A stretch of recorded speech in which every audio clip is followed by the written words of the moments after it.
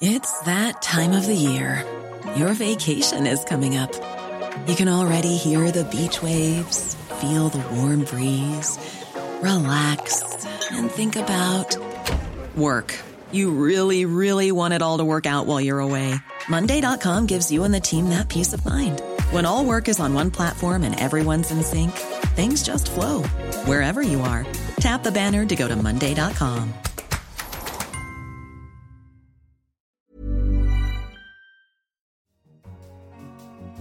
In London, this is The Economist, with Tasting Menu, a selection of palatable prose from this week's coverage. I'm Anne McElvoy, and I lead Economist Radio. On our menu this week, worried workers in China, ancient eclipses shedding new light on the Earth's rotation, and a spot of bother in Brazil. But first, America's new business model was our cover line this week. Despite having more than a month to go before being inaugurated as President of the United States, Donald Trump is already making his presence felt on the business scene. His inauguration is still 6 weeks away, but Donald Trump has already sent shockwaves through American business. Chief executives and their companies' shareholders are giddy at the president-elect's promises to slash burdensome regulation, cut taxes and boost the economy with infrastructure spending. Blue-collar workers are cock-a-hoop at his willingness to bully firms into saving their jobs. However, our leader argued that while deregulation and infrastructure investment should be welcomed, the Trump agenda remains worryingly unpredictable. American capitalism has flourished thanks to the predictable application of rules. If, at the margin, that rules-based system is superseded by an ad hoc approach in which businessmen must take heed and pay homage to the whim of King Donald, the long-term damage to America's economy will be grave. While such personal intervention isn't new, Trump's particular strategy could have uniquely far-reaching implications. Unlike the Depression, when Hoover and then Roosevelt got companies to act in what they, often wrongly, saw as the national interest, or 2009 when Mr. Obama corralled the banks and bailed out Detroit, America today is not in crisis. Mr. Trump's meddling is thus likely to be the new normal. Worse, his penchant for unpredictable and often vindictive bullying is likely to be more corrosive than the handouts most politicians favour. And the ultimate victims will be the voters he claims are his top priority. Over time, the damage will accumulate. Misallocated capital, lower competitiveness, and reduced faith in America's institutions. Those who will suffer most are the very workers Mr. Trump is promising to help. That is why, if he really wants to make America great again, Mr. Trump should lay off the protectionism and steer clear of the bullying right now. But of course, Mr. Trump isn't the only leader who risks alienating workers, as we head over to an article in our China section. Li Dongsheng, who is 35, says he is too old to learn new skills and too old to get married. These days, he can rarely find even odd jobs. He sleeps rough and has not visited his parents, who live hundreds of kilometres inland, for 2 years. Millions of people like Mr. Li have powered China's rise over the past 3 decades, working in the boom towns that have prospered thanks to China's enthusiastic embrace of globalization. Yet many are anxious and angry. As China's economy adapts, the same popular pressures felt in the West are arising there too. Working-class Chinese, as well as members of the new middle class, fret about rising inequality, the impact of mass migration from the countryside into cities, and job losses. And discontent is spreading. For example, members of the fast-growing middle class complain about the emergence of a new plutocracy. They say that the wealthiest owe their fortunes to corruption and personal relationships, not hard work. That's a particular problem for President Xi Jinping. Anti-elite sentiment, such as Britain and America are experiencing, is the party's worst fear. Mr. Xi is a member of the party's upper class.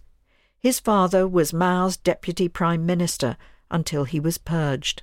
That is why he has tried hard to portray himself as a common man, highlighting his experiences of living in a cave and working in the fields during Mao's Cultural Revolution. Mr. Xi has decided to take some lessons from his new counterpart on the other side of the Pacific. He is appealing to popular nationalism too, with talk of the country's great rejuvenation and the Chinese dream, shades of Mr. Trump's Make America Great Again. Even so, China's one-party system may soon be confronted with its underlying vulnerability. China does not have the complication of free elections, much less referendums. But the party feels that it needs to appear responsive to popular opinion in order to stay in power. That is becoming more difficult as economic growth slows and the main public demand for greater wealth becomes harder to satisfy. Mr. Xi is trying to keep anger from spilling over by locking up dissidents with greater resolve than any Chinese leader has shown in years. He knows that global elites are under attack. That is making him all the more determined to protect China's. But it's time to go from worried workers to wrathful rabbis as we head to Israel, where there's a military mess in the making. Reports that the Israeli Army's General Staff is considering allowing women to serve in tank crews have caused shockwaves to ripple through the ranks. The problem is primarily religious. Religious Israelis have been making up a growing number of the soldiers in the Israel Defense Forces, or IDF, elite units for years now. But under the current Chief of Staff, Lieutenant General Gadi Eisenkot, there has been a deliberate attempt to curb the rabbis' power. So it could be tanks but no tanks for Israel's female soldiers.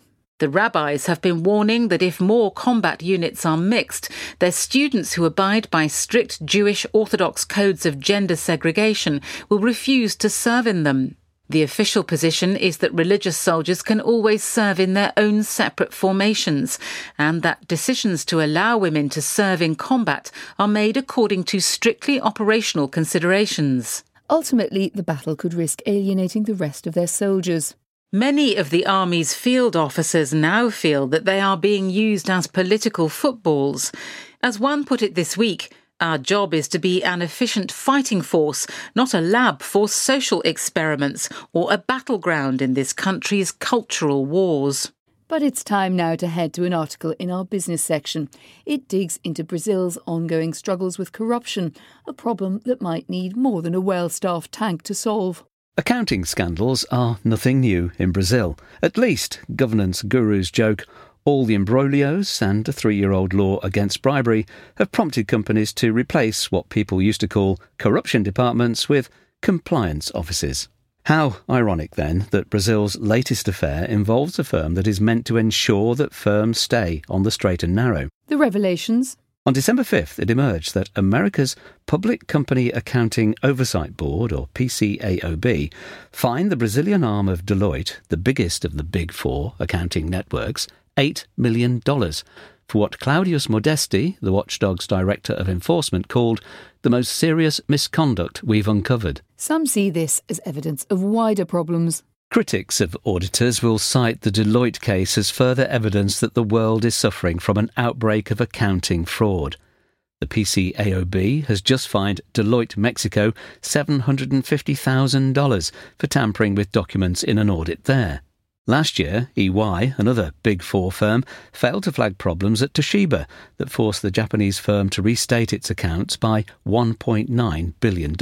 But as our article argued, it's not committing fraud but being caught that's more indicative of the way things are going. Still, the overall trend around the world has been for accounting to get cleaner. In America, one good measure of this is the size of the biggest accounting restatement in a given year. It has plummeted over the past decade from over $6 billion to under $1 billion.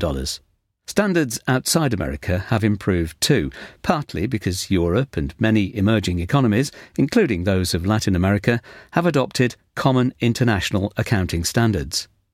Deloitte's Brazilian fiasco is depressing, but at least skullduggery is being uncovered and punished.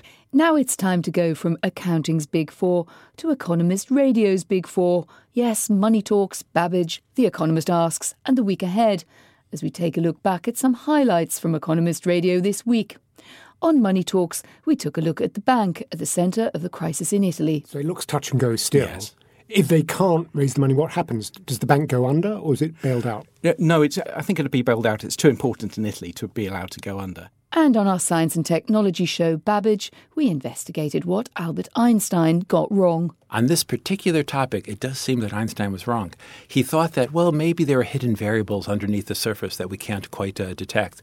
But work in the 1950s and 60s after his death showed that that's not the case. Meanwhile, on The Economist Asks, I delved into the art of caricature with my guests. I often find that it helps me a lot to hear the voice of the person when I'm drawing them, because it does reveal something very deep about them. Well, I mean, it sort of begins and ends with the wig, doesn't it? In her case, that look, that hair is my starting point. Then the week ahead took a look at seismic changes in Gambia. Ahead of the elections, most diplomats seem to think that even if Mr Barrow did get a decent share of the vote or win, that Mr Jammeh would rig the vote in his favour. But the mistake he appears to have made is that he did actually allow the polling to be relatively transparent. But we need to move on to our science section, and sharpish, as it turns out that the days could be getting shorter. As the well-known Australian philosopher Kylie Minogue once pointed out, it can be a source of comfort to remember that no matter what else is happening, the world still turns. Unfortunately, things are not quite so simple. Many factors can mean that over time, the Earth's spin can slow or speed up, lengthening or shortening our days. But more data are needed to understand the complete effect. And extra data are exactly what a team led by Leslie Morrison, a retired professional astronomer, have just provided. In a study just published in the Proceedings of the Royal Society, they use observations made by ancient Chinese, Babylonian, Greek and Arab astronomers to reconstruct the history of Earth's rotation over the past 2.5 millennia.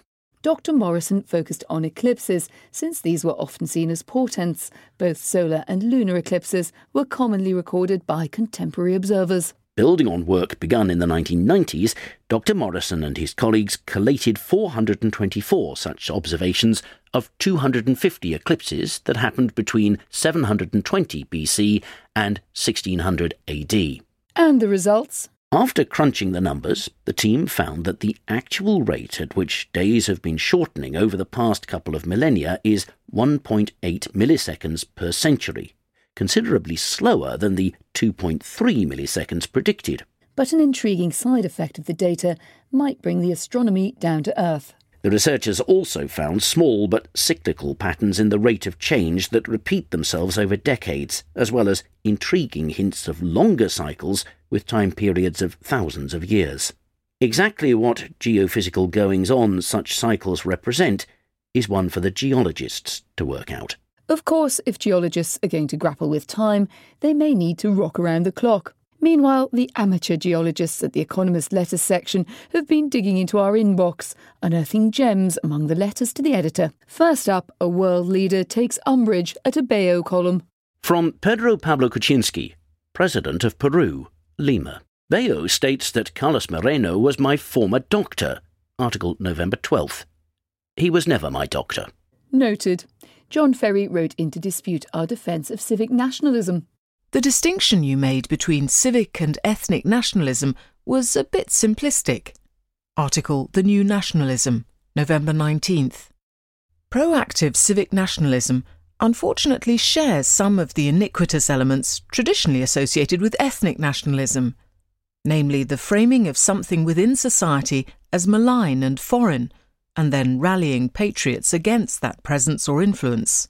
A modern liberal approach should be accepting of multi-layered sovereignty, identity and nationhood, and should at most advance a type of soft cosmopolitan patriotism which never goes as far as nationalism.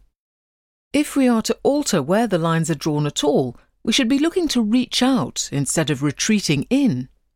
For me, that means I can identify as a Scottish borderer, a Scot, a Brit and a European. Civic nationalism demands that I elevate only one of those in political and identity terms.